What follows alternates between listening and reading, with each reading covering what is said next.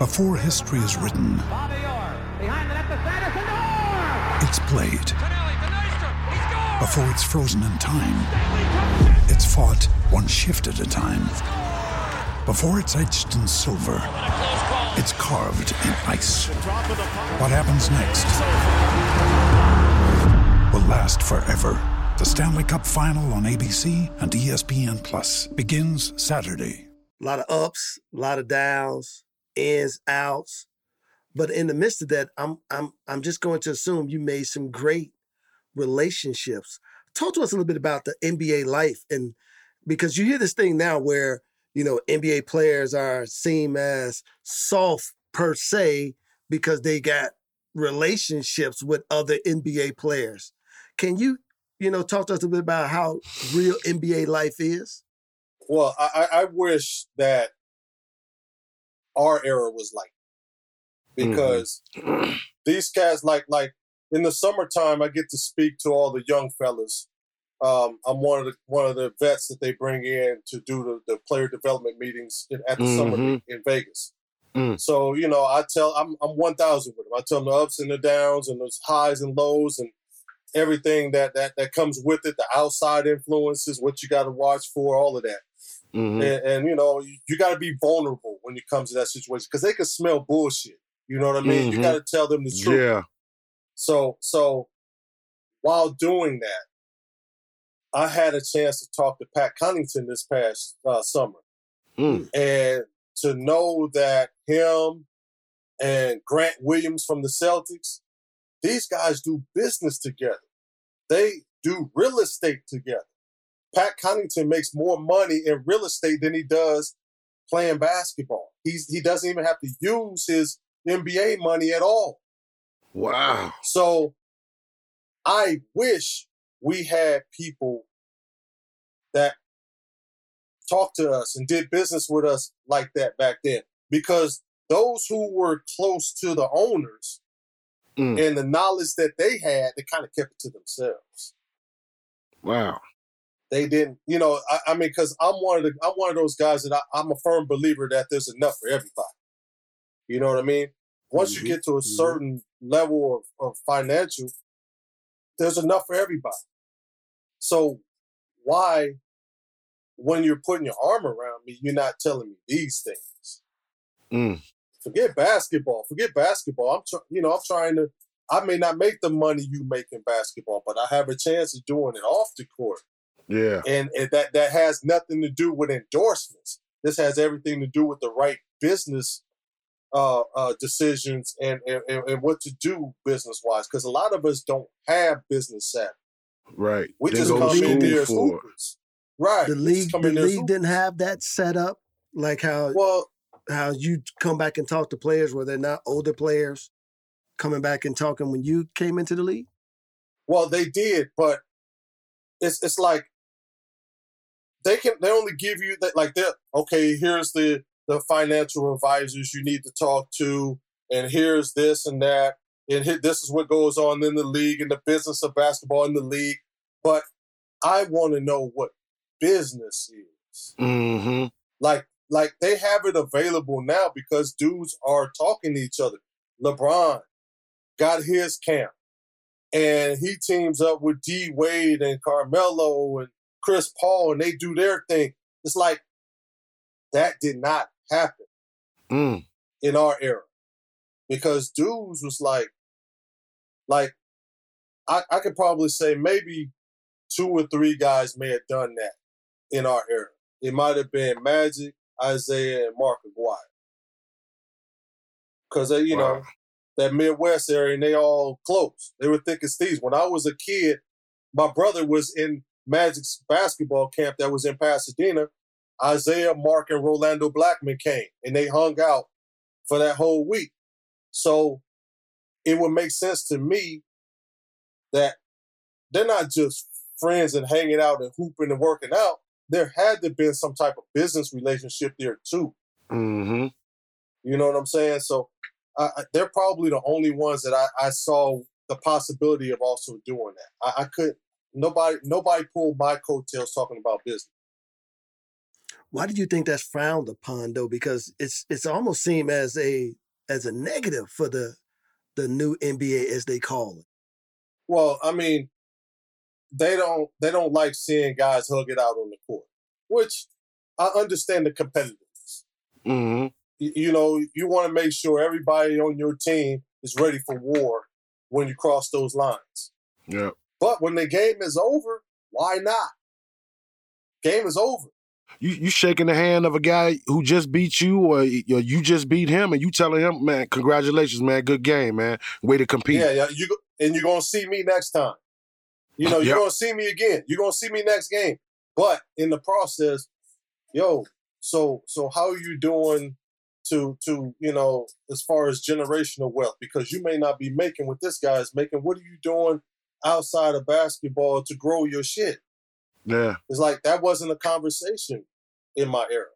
You know who Isaiah Thomas told us, who said is like a great businessman, like own a company, steel company, I think, out of Vinnie Johnson, the microwave. Vinnie Johnson's, microwave is making more than he ever made. Playing basketball. Way more. Yeah. Karl Malone has a trucking company. Mm-hmm.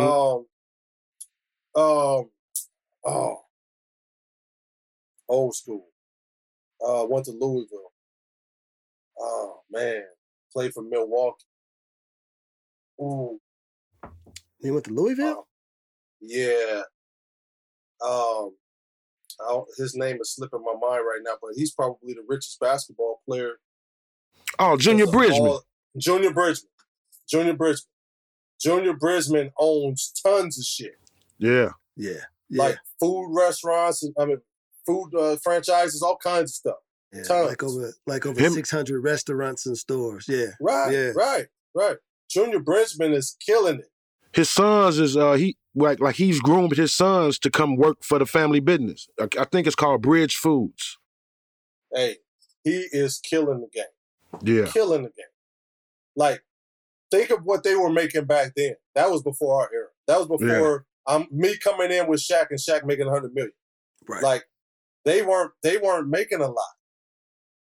I mean, if you think about it, when Mike first got into the league, I think his contract was like $600,000. They thought that was too much. See, you know what I'm saying? And then, like, the great Wes Unseld, God rest his soul, he told me they won a championship. And after the championship was over, their bonus was a washer and dryer. And then they had, their bonus was a washer and dryer. And then they had to go to work after that. They had to go to work. But see, I think that's one of the misconceptions too. And I think that's why there's like this gap. Because my question for you now is, do you think these guys should be considered soft, this new NBA? Because it's not their fault that they're in a time and an era that, they don't have to go work after the NBA finals or once the season is over. I mean, they're making, tens of millions. The last man on the bench is getting probably $5-6 million a year. More than I ever made. Yeah. So it's like, that guy isn't upset. That guy isn't mad that you just put 24 on him. Right. But see, this is the thing. Like, the era before us was making less. And I consider them, some of their guys greater than us. It's like, the Isaiahs, the Birds, the Magics, greater than us. And then the era before them, the Kareem and Dr. J's and the George Gervins, greater than us. You're talking top 75 dudes. Like, they were making chump change when it came to the game. And they were stars. And they were stars. And back then it was probably good money because of the cost of living. But the way dudes is getting it now, it's like our era can't be mad at their era because those dudes, they paved the way for us. They paved the way. Yeah. We paved the way for them. And you can't get mad at them because of the rule changes. Yeah. Like, you can't say this guy can't play in our era because of this, that, and the other. Well, the rules changed. Yeah. maybe they could. And let's not forget the TV contract money. Out of this world. That TV contract money is out of here. It's out of here. So they have to pay the players, right? And what us as retired players gotta hope is that, okay, they're getting all this money. Maybe they can trickle some of that down to the Retired Players Association. Mm-hmm. You know what I'm saying? Just hope. This episode is brought to you by Shopify. Whether you're selling a little or a lot, Shopify helps you do your thing, however you cha-ching. From the launch your online shop stage, all the way to the we just hit 1 million orders stage. No matter what stage you're in, Shopify's there to help you grow. Sign up for a $1 per month trial period at shopify.com/special offer, all lowercase. That's shopify.com/special offer. Just hope that happens. But you can't hate on them getting their money. Are you part of the NBA Retired Players Association, Tracy? Yes, I am. I'm not on the board or anything, but I'm a part of it. Yeah. But you're a part of it, yeah, because their headquarters is here in Chicago. Yep, the Chi. Yep. This is what I'm gonna have to talk to somebody about this, because I think this is important. They talk trash about our era and how guys was making money and how guys were broke and all of that. Mm-hmm. But no one talks about the lockout. No one. Oh yeah. Like I lost easily 2.6 in the lockout. Easily. No, more than that. I about 3.2 in the lockout. And so that lockout was between what year? What years? That was the 2000 year. Yeah, the 2000. That was the year that the Spurs. Yeah, that was the year the Spurs like had the short champ. Yeah, that year. Like at the end of the day, most of us didn't want to do that shit. So why should we lose money on some bullshit? Because it's like the guys at the top are going to recoup as soon as their checks start. They got $1 million or so coming right off the get, but not us, not the mid to low, and we just got done eating up our bank account, and there's like a bunch of money that you're not getting from your contract. Mm-hmm. So this is what I want to talk to somebody about. How do we get that money back? There's too much money running around right now, right? That's right. Yeah. That's right. So those monies were never recouped. Never. It wasn't. I mean, I wonder who was the president of the CBA at that time, and why didn't they have some type of structure in that? They should have had some type of structure to weigh y'all could get that money back. Like that had to be talked about in there, where we just like the money just sitting over here and we ain't gonna talk about it. Like, what do you mean? Like that money need to be paid out to some people, and it had to be structured within the contract to be divvied out some type of way. Like these are business people. Right. Like, so when we heard that there was a possibility of a lockout, what they started doing was taking our licensing money and putting it in the kitty. Right. But that's just, that's still not enough. Right. It's only a licensing check, right? Yeah. So there should have been something in the negotiation, or even current negotiations, where, look, there are cats that are not doing well because y'all snatched a lot of money from them back in the day. Yeah. Like, if they're paying ABA guys some back pay from back in the day or whatever. Like I heard the old ABA guys got some money that came in. They did. And it's it's real money. They didn't get real money. Yeah, they getting real money. I think it's over. Why can't we get ours back? Right. And I'm not asking for more. Just give me mine back. You know who was the NBA president at that time during the 98-99 NBA lockout? That was the third lockout of 4 in the history of the NBA. It was Billy Hunter. Billy Hunter, yeah. Yep. I just, the whole thing, man. I just think labor stuff. You got people that are playing both sides of the fence. Mm-hmm. I just think that people are in bed with each other that are supposed to be on opposite sides. You know what I mean? That's just my opinion of it. I might be way off. I might be wrong. When you say that, that's just my feeling about it. But so you're saying there's folks from the Players Association in bed with players from the NBA side. This is just what I thought. And as I say again, I might be totally off with it, right? Mm-hmm. Like, I just think that there was a show put on for the camera. Because, Billy and David act like they hated each other, right? Mm-hmm. But how are you going to get a deal done if you hate each other? Yeah, right. I just think that there was a act put on in front of the camera. And I think behind the camera, I thought they were cool. That's just my opinion. I might be wrong, but that's just my goal with it. I just, as I say again, I don't want to claim people weren't doing their jobs or anything, but there's a lot of guys that lost a lot of money. Yeah, you think about it. They were the proposal that Billy Hunter gave them the first time. The owners rejected it. They shot it down, but then they signed it where they put a cap on the players' salaries between $9 million to $14 million, depending on how long they played in the NBA. Right. Yep. So how can you cap? You ain't gonna put no cap on the owners. No, not at all. And that's always been the argument.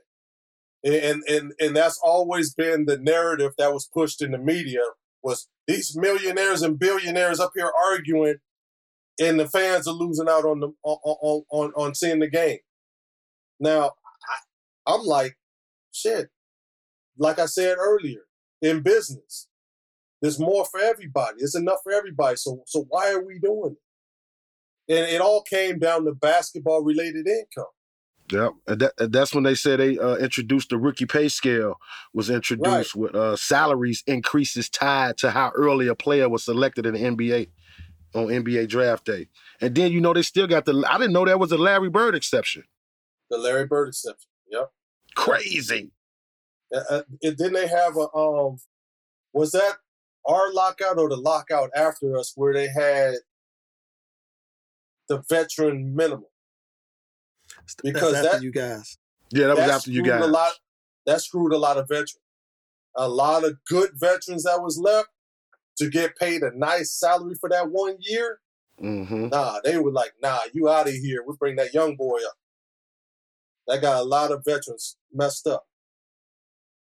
Wow. Well, let me ask you this, man. When it comes to the NBA, do you think it is progressing in a good way, or we're just missing some things? I think where it's going, the way they market the game, how much money they're making, it's going in the right direction because eventually the kids are going to benefit from it. You know what I'm saying? So the business is thriving. It's thriving. It's no matter how many faults you find within the cracks of the business, it's still the best business in the world to be a part of. Yeah. You're doing something you love to do and you're getting paid for it, right? It's not really a job because you'll do this for free. So regardless of some of the complaints and some of the, I call bad business dealings with the lockouts and stuff like that, it's still the best job in the world and the best job to be a part of, man. And everybody still dreams of being there, So they're doing something right for everybody to still want to be having a hoop dream, right? They're marketing it better. The money is out of this world. The visibility is global. So they're doing their thing, man. The business and what Adam is doing is out of this world, man. He's really taking this thing to another level. Dude, hey, Tracy, let me ask you, what was y'all role per diem? Role per diem. It depended on the spot or where we were. For real? And it also depended on because of like the how big like how expensive the place is. Like New York is more expensive than Texas. California is more expensive than Texas, and it's also like it also depended on how long the road trip was. Like if it was a 2-day road trip, it might be a couple $100. Maybe $200-$300. If it was a 10-dayer, it'd be north of 1,000. So yeah. And what people don't understand about the per diem, this is where people get the misconception with the per diem. It's still money coming out of your check. Really? Get the fuck out of here. What? It's money coming out of your check. Yeah. What? It's not. So they're just advancing you. They're just advancing you. Yeah, it's just some money coming out your check for per diem. Yeah. Now the people that don't have a contract, they're winning. They get some extra money for being. With threats to our nation waiting around every corner, adaptability is more important than ever. When conditions change without notice, quick strategic thinking is crucial. And with obstacles consistently impending, determination is essential in overcoming them. It's this willingness, decisiveness, and resilience that sets Marines apart. With our fighting spirit, we don't just fight battles, we win them. Marines are the constant our nation counts on to fight the unknown. And through adaptable problem solving, we do just that. Learn more at marines.com. They're on top of maybe. What's poppin', guys? It's JG here from Blowing Smoke. If you're a fan of fun, insightful, and breakthrough conversations, then be sure to check out and subscribe to the Blowing Smoke podcast, a show that covers life experiences and firsthand testimonies from some of the biggest names in your favorite industries. And all that brought to you exclusively by the Revolt Podcast Network, anchored in hip-hop, powered by creators. Signing a contract to come to camp and maybe getting a little something. Gotcha. Right. So Wow. But of course, I know they don't consider it winning when they want that real contract. You know what I'm saying? So I might have misworded it the wrong way, but yeah, I mean, per diem is part of your contract. Will, they say it's $150 per player now. Man, I'm still sitting up here. I'm Was this per day? $150 per player per day. Yeah, that's because that money is out of this world. Yeah. Well, one thing they ain't shown is the money. Let's jump into your time in Washington, man. You spent 4 years there. How was it playing with the young cats, Juwan, Chris? I mean, y'all at that you talked about it earlier. Y'all did have that whip. Y'all, I mean, if you think about it, it took Mike being Mike really to beat you guys. Because I mean, yeah. We hung in there. I mean, they swept us, but it was a hard sweep. It wasn't easy. And Mike even gave us props, on the post-game, post-series interview that they pulled him to the side on. And he's like, this is a really good team. They're young, a team of the future. But it's like, couple years later, they dismantled it. And I'm still sitting here wondering why. That? Yeah. So you don't know what happened with that. Well, Tracy, how did you get to Washington from Toronto? Because just think, you had a ball, you balled out, you averaging 22, and you just went to Toronto for 1 year. How did that get from there to Washington and even play with them guys? So I was a free agent again. And because of the rules, I wasn't going to be able to get what I want with Toronto. I would have had to stay there another 2 years to sign the deal that I signed with Washington. Wow. Now let's look a couple of years into the future, right? If Isaiah left, he wasn't there anymore. Damon Stoudemire wasn't there anymore. Me and him was a 1-2 connection. So I probably wouldn't have got that chip. You know what I'm saying? But I mean, like, I was in contact with Isaiah throughout my free agency. Like, I was begging him, like, yo, is there anything we can do for me to stay up? Like, I established myself as a pro. Off the court, I was doing commercials. I was doing appearances. I was a co-chairman of charities. I was doing all kinds of stuff up there. Like, I was loving life up there. You know, that was the first organization and fan base that just wrapped their arms around me. You know what I'm saying? So who wants to leave that? Right. And you after what you done been through for the first, 3, 4, 5 years, you get here and you like, this can't be happening again. So what happened was I signed a 7-year deal with Washington, and I was in touch with Isaiah the whole time. He said, look, T, we in this business to take care of our families, take care of your family. So it was the hardest thing to do, but I heard it from my big brother, take the money and run. So that's what I did. I took the money and ran, and then it goes from a fairy tale 1 year to back to reality. Back to reality.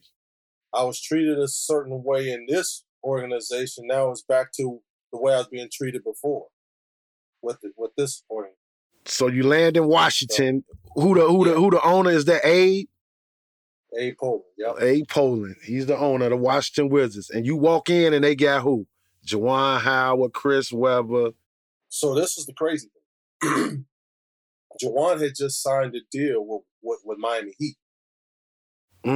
For like 105. But his deal got null and voided after I signed with Washington, because I signed there to be a starter. His deal went null and void, so he ended up coming back to Washington for like 100, 101, 105, something like that.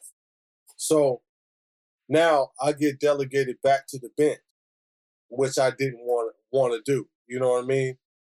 And it like how can that happen? It's almost like there was always something to keep me in place, keep me in check. You know what I mean? It's like, okay, I'm thinking I'm going to start. I'm thinking things are going to be good for me individually. Now I go right back to the bench. So I come into that situation feeling a certain way. Because I felt like I was lied to in a way. It's like there was no way I could pull out of that deal and sign the Laker deal now that I could have signed. It's like I had a chance to sign for 6 years with LA or 7 years for Washington, the same deal. I knew I wasn't going to start in LA. But Washington, I felt like I was going to start. And then Juwan come back. So I'm like, wow, But Jay is cool, man. Jay's first class. You know what I mean? Did you suck it up and be a professional about it and was like, oh, I'm just I had my check, so I I'm not gonna give it back. Did your pops come up there and watch you play? Like, was he that by your side to keep you level headed and like, son, I understand. Well, he had to fly in from time to time. That was the time that Cam was going through his stuff in Louisville, so he had to fly to. So yeah. I mean, there was my pops racked the air miles up that year. That's what's up. Yep. So you do 4 years in Washington. Yeah. And then you head up and had some success Denver. there. Like that first year, we went to the playoffs. I averaged 18 a game off the bench against them. So there was some success there. I had a 50-point game my third year there. As a matter of fact, you used to make me mad though. Because y'all going to get, because man, we hometown Chicago Bulls, so that series when they put you in, I'm like, oh man, they got Calvert Cheney there. Now they finna put in Tracy Murray. Okay, now they got another shooter, and I'm looking like, who we bringing off the bench? We ain't got nobody. But you know what? That's giving us Tracy type numbers. Y'all had that three-headed monster though, Scotty, Mike, and Dennis, and then you had Ron Harper. Hart was he's like a big brother of mine too. Hart was the unsung hero of that squad. I watched the series, the doc, right? And I'm like, why the hell aren't they talking about Ron Harper? Yeah.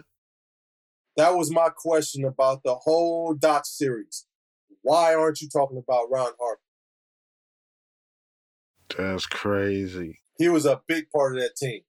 There were sometimes he guarded the best player. You know, you want to give MJ a break. You know, Ron got on him. And then Ron will fool around and give you those numbers too when M was out of the game. It's like, you know, you knew what you was getting. You're getting consistency out of Scotty every night. You know what you're getting from Dennis, but you needed that third scorer. He was the third scorer. He was a lockup guy.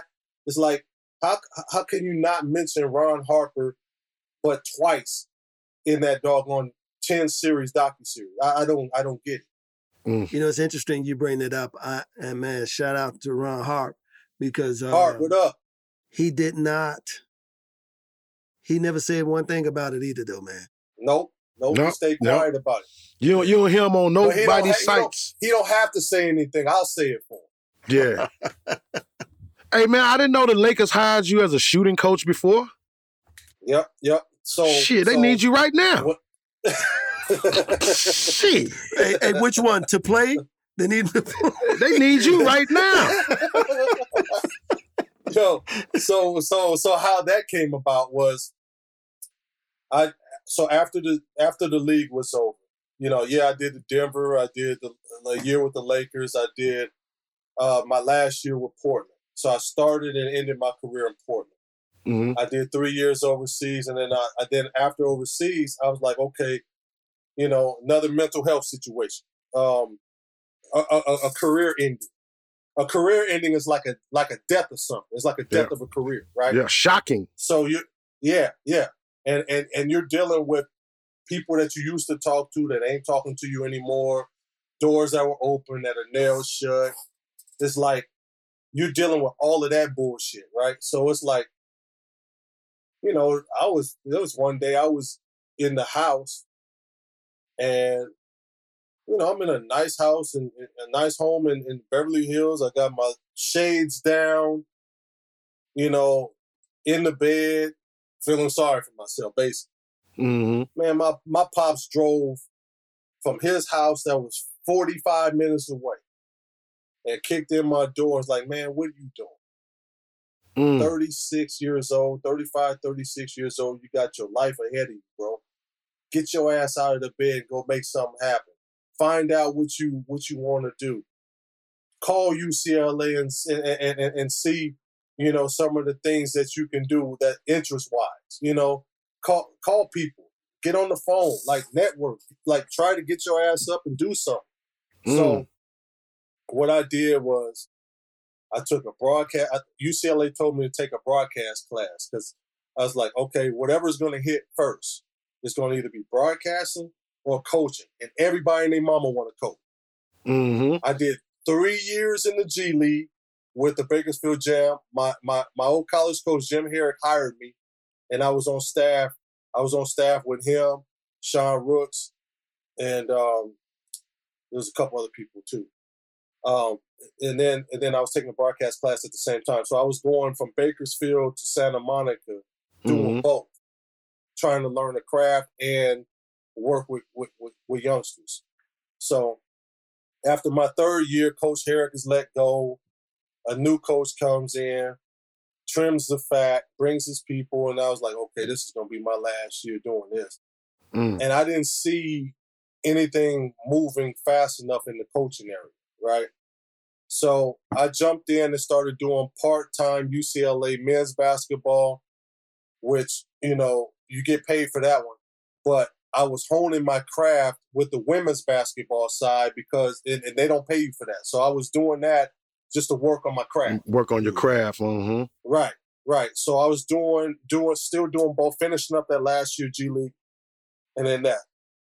Then that summer, I went and did Basketball Without Borders with the NBA. We went to Africa. We went to Mozambique, did a clinic with the Hall of Famer Teresa Edwards, and then we went over to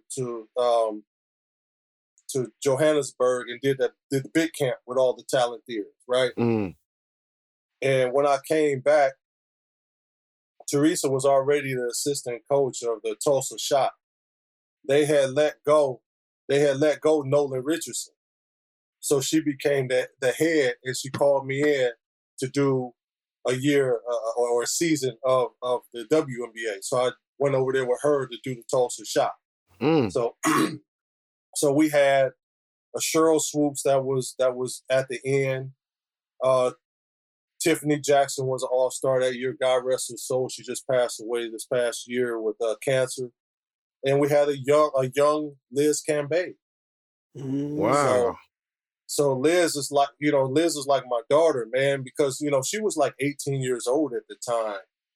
She's young, unprofessional, away from home, like want to go home, don't want to be there. You know what I mean? So I had to like put my arm around her, you know what I mean?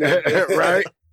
And just try to be like a positive mentor for her as well as a coach, and try to work with her on and off the court to just try to get her mind right, because she's talented and she's got a lot that she can do in the game.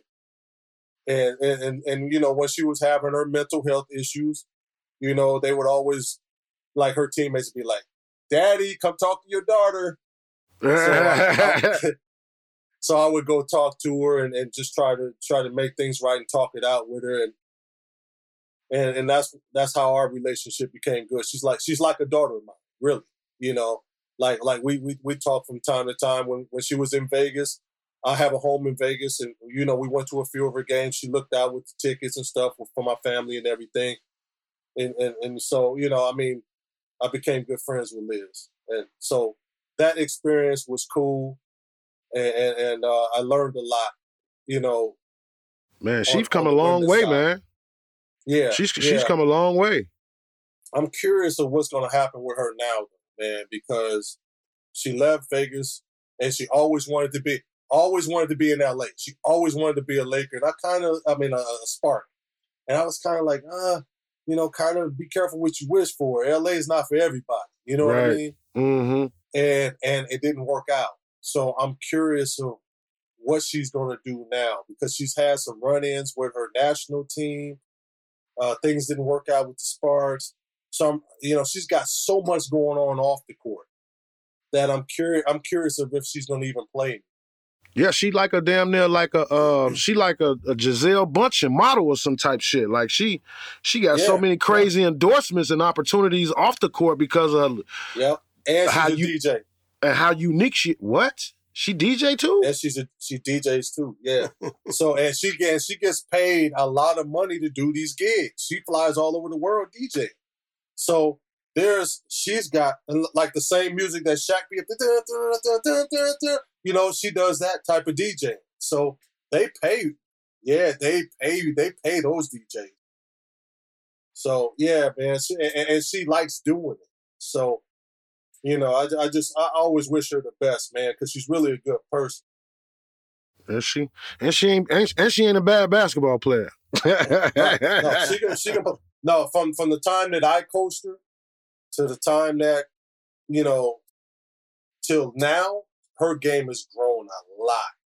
Yeah. And then from that situation, I did like 10 years of broadcasting with UCLA. Don McClain finally went all TV, and then I had all the radio gigs from that point forward.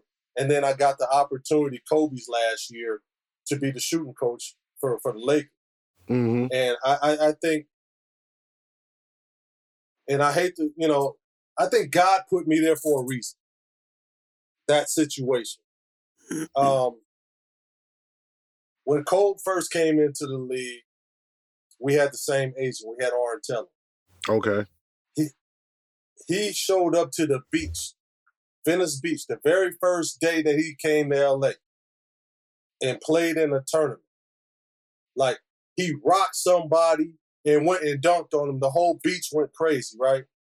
So he tried to rock the dude and do it again. This is at 17 years old. And dude was not going to take that embarrassment again. And he swept his legs and broke Kobe's wrist. That was the wrist break. That was the wrist break. Wow. That was the wrist break. I was there. So, and I told him, don't go out there, but you can tell that day that, number one, he loved the game.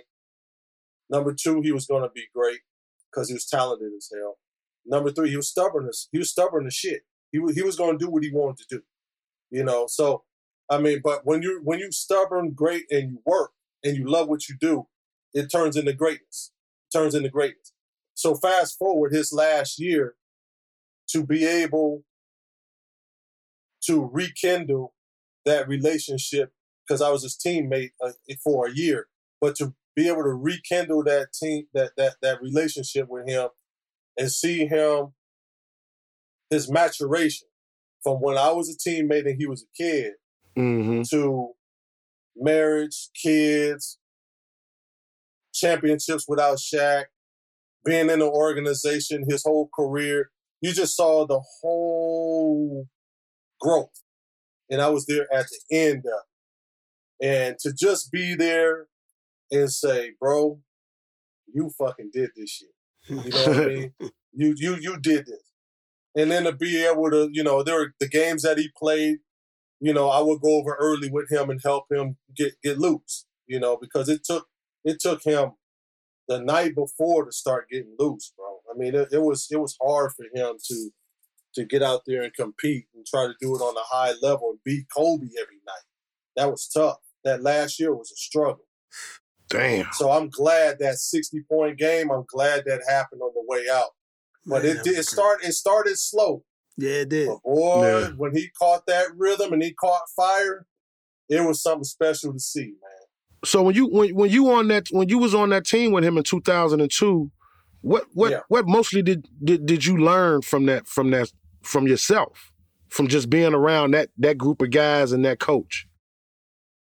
Well, you know, one thing I know is that championship teams are the same. Okay.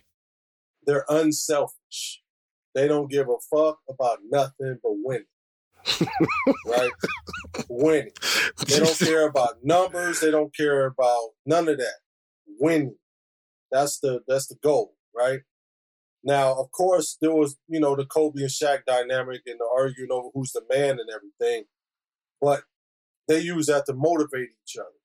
You know, that was a motivating factor between both of them because they pushed each other in their own weird way.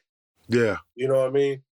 And just one thing I tried to do that year, and I failed at it.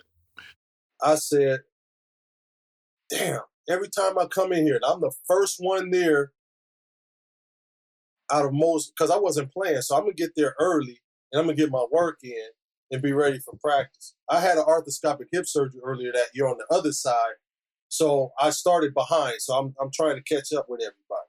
Mm-hmm. So I'm like, damn, every time I come in here, he's dripping wet already. No, Kobe. So yeah. So and he's in there with his trainer, and he's doing off-season workouts during the season. Off-season workouts during the season. So I'm like, first of all, I'm like, damn, I can't do that shit during the season, right? I mean, he's throwing medicine balls to the top of the damn gym. I'm like, okay, that's how he lasts when everybody else gas out. That's how he lasts. So I'm like, okay. So I'm like, okay, I'm going to beat his ass to the gym tomorrow. I come in at 6. He's in there dripping wet. Practice not until 11. Dang. I'm like, I'm not coming in at 5. I'm not doing it. You mean to tell me this dude is in there at 4 and 5? So, you got to get up at 4 to get there at 5. So I was like, Cole, what time you get here, bro? Man, I've been here since 4 a.m. He lives all the way in Orange County.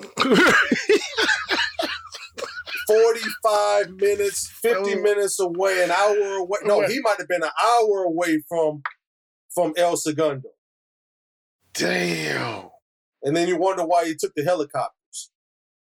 Like, he got there, bro, at 4 a.m. That's crazy. Like, I'm sitting there like, what the heck? And he doesn't stop.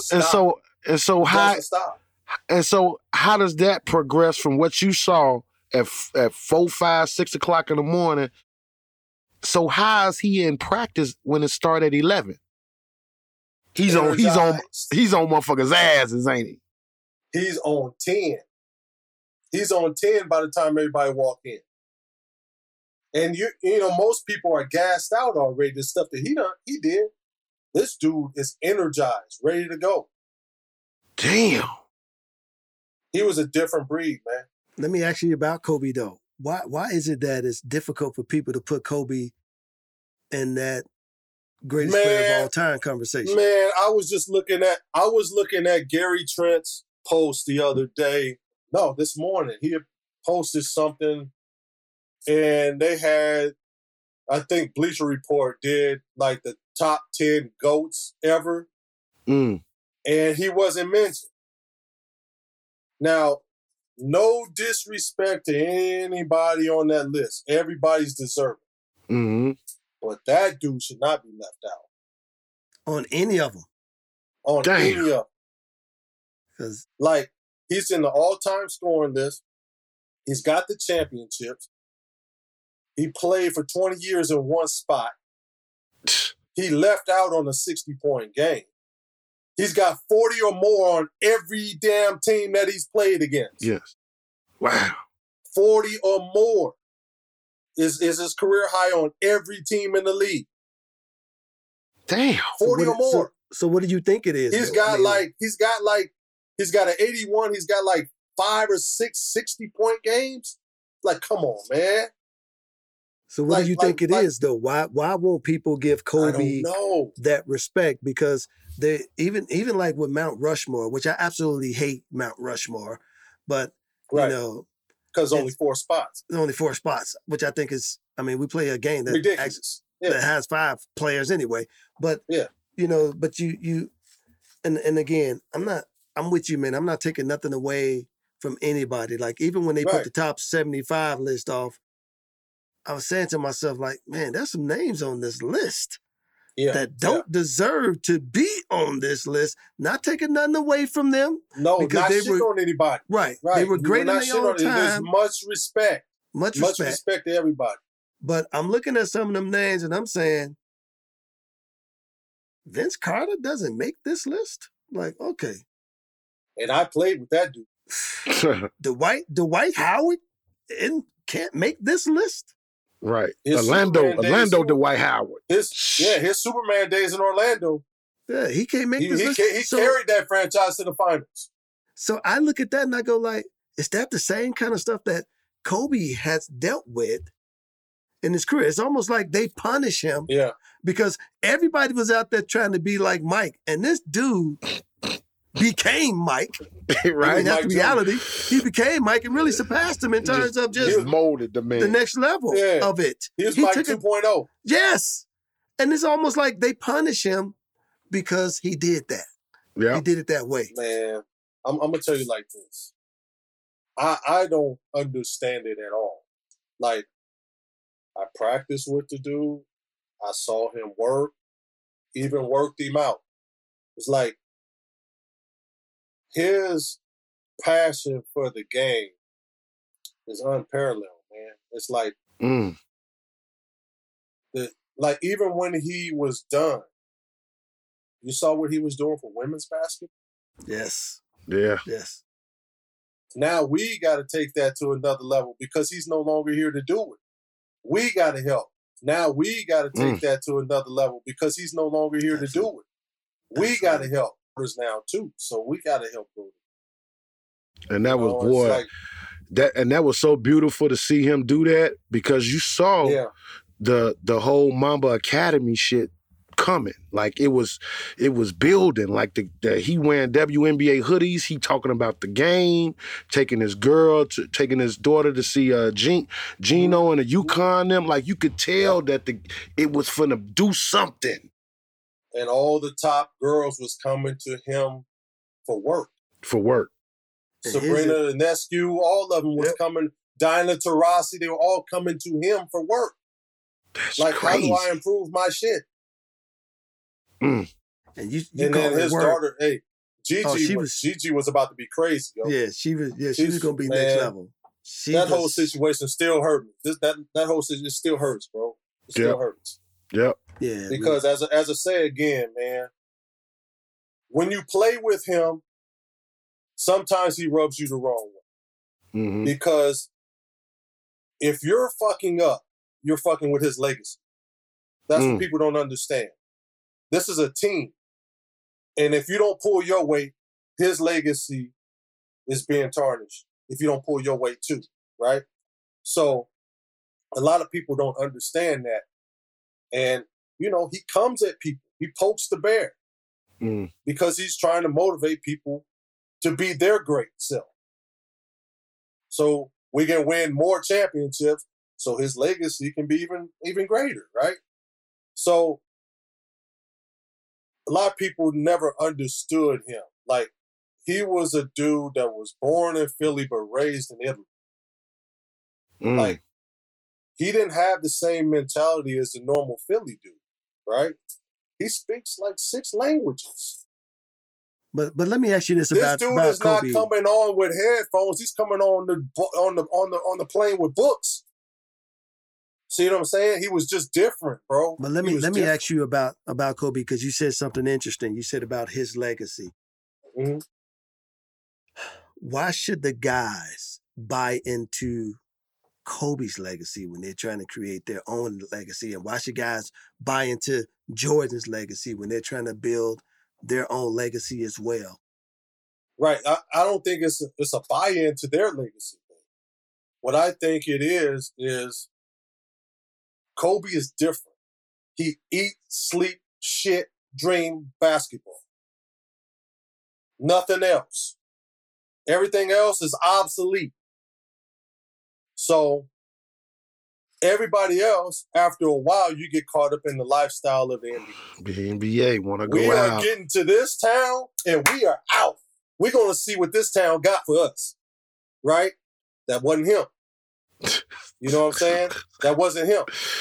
He was like, whose ass am I busting this next game? Damn. Like he was trying to, you know, create something special. So he exemplified. And he didn't understand. Yeah, he didn't understand the social part of this, you know, go out to a club and chase and, you know, drink, and some people smoke. You know, he didn't understand that shit, man. What he understood was, how can I get better the next day to win championships? I'm trying to chase Mike. It was one dude we had on our podcast, and he said that Kobe didn't talk to him, like he never said nothing to me, like for the like nothing. That was Kareem Rush, or was it Brandon Rush? It's Kareem. Kareem was Rush. my teammate. He was my teammate. Yeah. Kareem Rush. We came to Toronto. We came from Toronto to LA together. He said, that was a trade. And I heard we didn't have him on our show, but Smush Parker. Smush Parker tells a story that Kobe didn't talk to him while he was on the team for the whole. He didn't say not a word to him. Right. And he was like, man, I'm gonna tell you a story. They was like, man, that's just how he is. If he don't, it was like, what? If he don't rock with, if you don't have anything in common with him, he doesn't really rock with you. Like, now this is another thing. You know, I'm speaking from his younger days now, when I was his teammate. There was a situation where Robert Horry hits a big 3. We're in Washington. We're down 2. Rob hits a big 3. We go up 1. Washington calls timeout. It's like 3.1 seconds left or something like that. So Kobe is guarding Stackhouse. So Phil told Kobe, don't gamble. Just play him solid, make him shoot over the top. We get out of here with the W. Mm-hmm. Kobe goes for the steal. Didn't get it. Stackhouse gets the ball. One bounce dribble, dunks on Devin George for game. Like, he cusses Devin George out all the way to the locker. But everybody had Dev's back on this one. You know, it was like, dude, you weren't supposed to gamble. You're just supposed to wall up and make him shoot a tough one. So that practice, and it might have been a couple of weeks after that, the only people Kobe would talk to was Shaq and Phil. Like he would go in those modes where he's like, all right, I ain't fucking nobody. Damn. You know, he would go in those modes. But, you know, but to see him at that point towards the end. Towards the end. Now, he was a different dude because he was more mature. He had won his championships. He's trying to ride out into the sunset. Now, Black Mamba is not trying to bite nobody anymore, right? Right. Uh-huh. Right. So I mean, to go on these farewell tours, man, it was like, I'm sure he felt it. You know what I'm saying? He felt it like he never felt it before. Because he's used to people booing him, and he's used to feeding off of it. He's used to beating his chest like, yeah. He couldn't do that because everybody was loving it, right? So right. It was a different mentality every game for him that he played because he wasn't used to that. You know what I'm saying? So, but that last year, to have Nick Young, D'Angelo Russell, Julius Randle, you know, it was a young crew. Like, he had zero in common with that crew. Damn. He was old enough to be some of their daddies. You know what I'm saying? Right. That's right. So he would kick it with the coaches more than he would say anything to the team, right? So he would, you know, like if it was a road trip and, you know, a couple of us would be going to step out for a second to grab a bite to eat or maybe a couple of drinks or whatever, Kobe would be with us. Mm. Wow. You know what I mean? Made sense though. Because he's messing with people on his level. You know what I'm saying? He played with Mark Madsen. He played with Byron Scott. He played with me. He respects Paul Pressey. He respects everybody else that was on the coaching staff, right? So it's like he can talk basketball with them. He can talk life with them. He can talk current events with them that these kids wouldn't know nothing about. They on the video game, right? He don't identify with no damn video game. Right. Right. He ain't no game.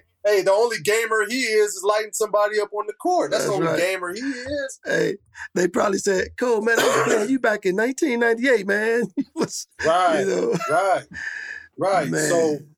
So that's, you know, that was so in situations like that, I understand, man. You know, as I say again, he bringing books on the plane. They're bringing video game consoles. Right. So he didn't vibe with that. And that point, I get that clear, and I think the average basketball fan understand that because Kobe is otherworldly, man, and I think that's why it's so disappointing that it's almost like, you know, and again, rest in peace, Kobe and Gigi, but it's almost like Kobe fan base. He's like the rock star that the albums sell more after the passing. Like Kobe has become more loved after the passing. It almost goes like, man, did so many people miss his greatness? Is that why he's so misunderstood? Because they couldn't, they missed his greatness. No, they didn't miss it. I don't think they missed it, Will. I think they just didn't. They was not hating, but they just didn't like him. That's what it was. No, you said it right. They were hating. You're right. No, because you know, I mean, think of all the labels that he had. Selfish, shoot too much, stuff like that, right? They put labels on him. This is Kobe in a nutshell. He look around, see who's ready. Oh, y'all ain't ready? Okay, more shots for me. I'm ready. Okay. I put in the work. I'm over here busting my ass. Who's in here busting their ass with me? Okay, I'm shooting more shots. I earned these shots. That was his mentality. And my thing is, tell me one great player that hasn't thought that way. Right. But he gets penalized for it, though. Right. Because let's take it all the way back to his rookie and second year. He's been penalized from, remember I said earlier, from the shot. You're penalized from your earlier behavior, right? Yep, you said it follows you. He was penalized since he was a baby in the game. So he was labeled as selfish, showboat, all of his nickname was Showboat. So he was think about it though. He was labeled back then as not being a good teammate, selfish, young, immature. So that followed him throughout. But here's the only Right. crazy thing about that though, Tracy. Though he was probably considered all those things, but there was a gap, maybe for even 10 years, that Kobe closed the Jordan door and Yeah. kept the NBA alive. Like when Jordan left, I have to admit, I was one of those guys like, oh my goodness, what's going to happen to the league? Right, and Kobe right. was like, I got it. Like, It was the Kobe people, show. it was the Kobe show. I mean, a lot Yep. of people like to say, well, LeBron and those crews was coming along. Oh no, Kobe, it was Kobe, There were- and then probably the There were next two guy. dudes. Was AI. Yep. Was AI. Yep. Yeah. And then you got Kobe your and AI. Vince Carter's, Tracy Then McGrady's, Vince came and chipped in. And that started the next wave. yeah. Right. But Kobe led that and carried. Yeah. Like he was the face of the league. Yeah. For about a decade. Yep. Where he was the solo face of the league.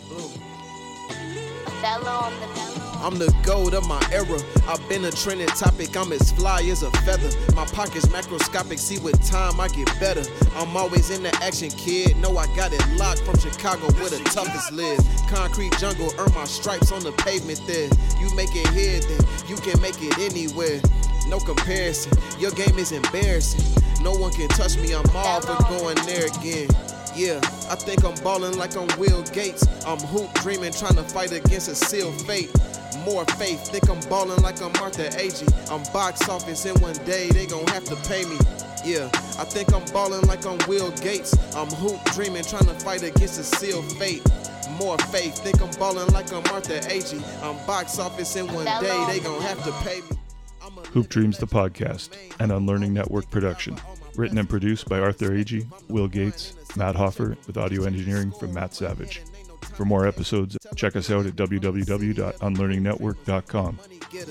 Gotta be a dog to survive in this cold weather. Ice in my veins, no need for a warm sweater. I'm coming for it all, best believe I won't let up, yeah. Hey, I think I'm ballin' like I'm Will Gates. I'm hoop dreaming, trying to fight against a sealed fate. More faith, think I'm ballin' like I'm Martha Agee. I'm box office and one day they gon' have to pay me. Yeah, I think I'm ballin' like I'm Will Gates. I'm hoop dreaming, trying to fight against a sealed fate.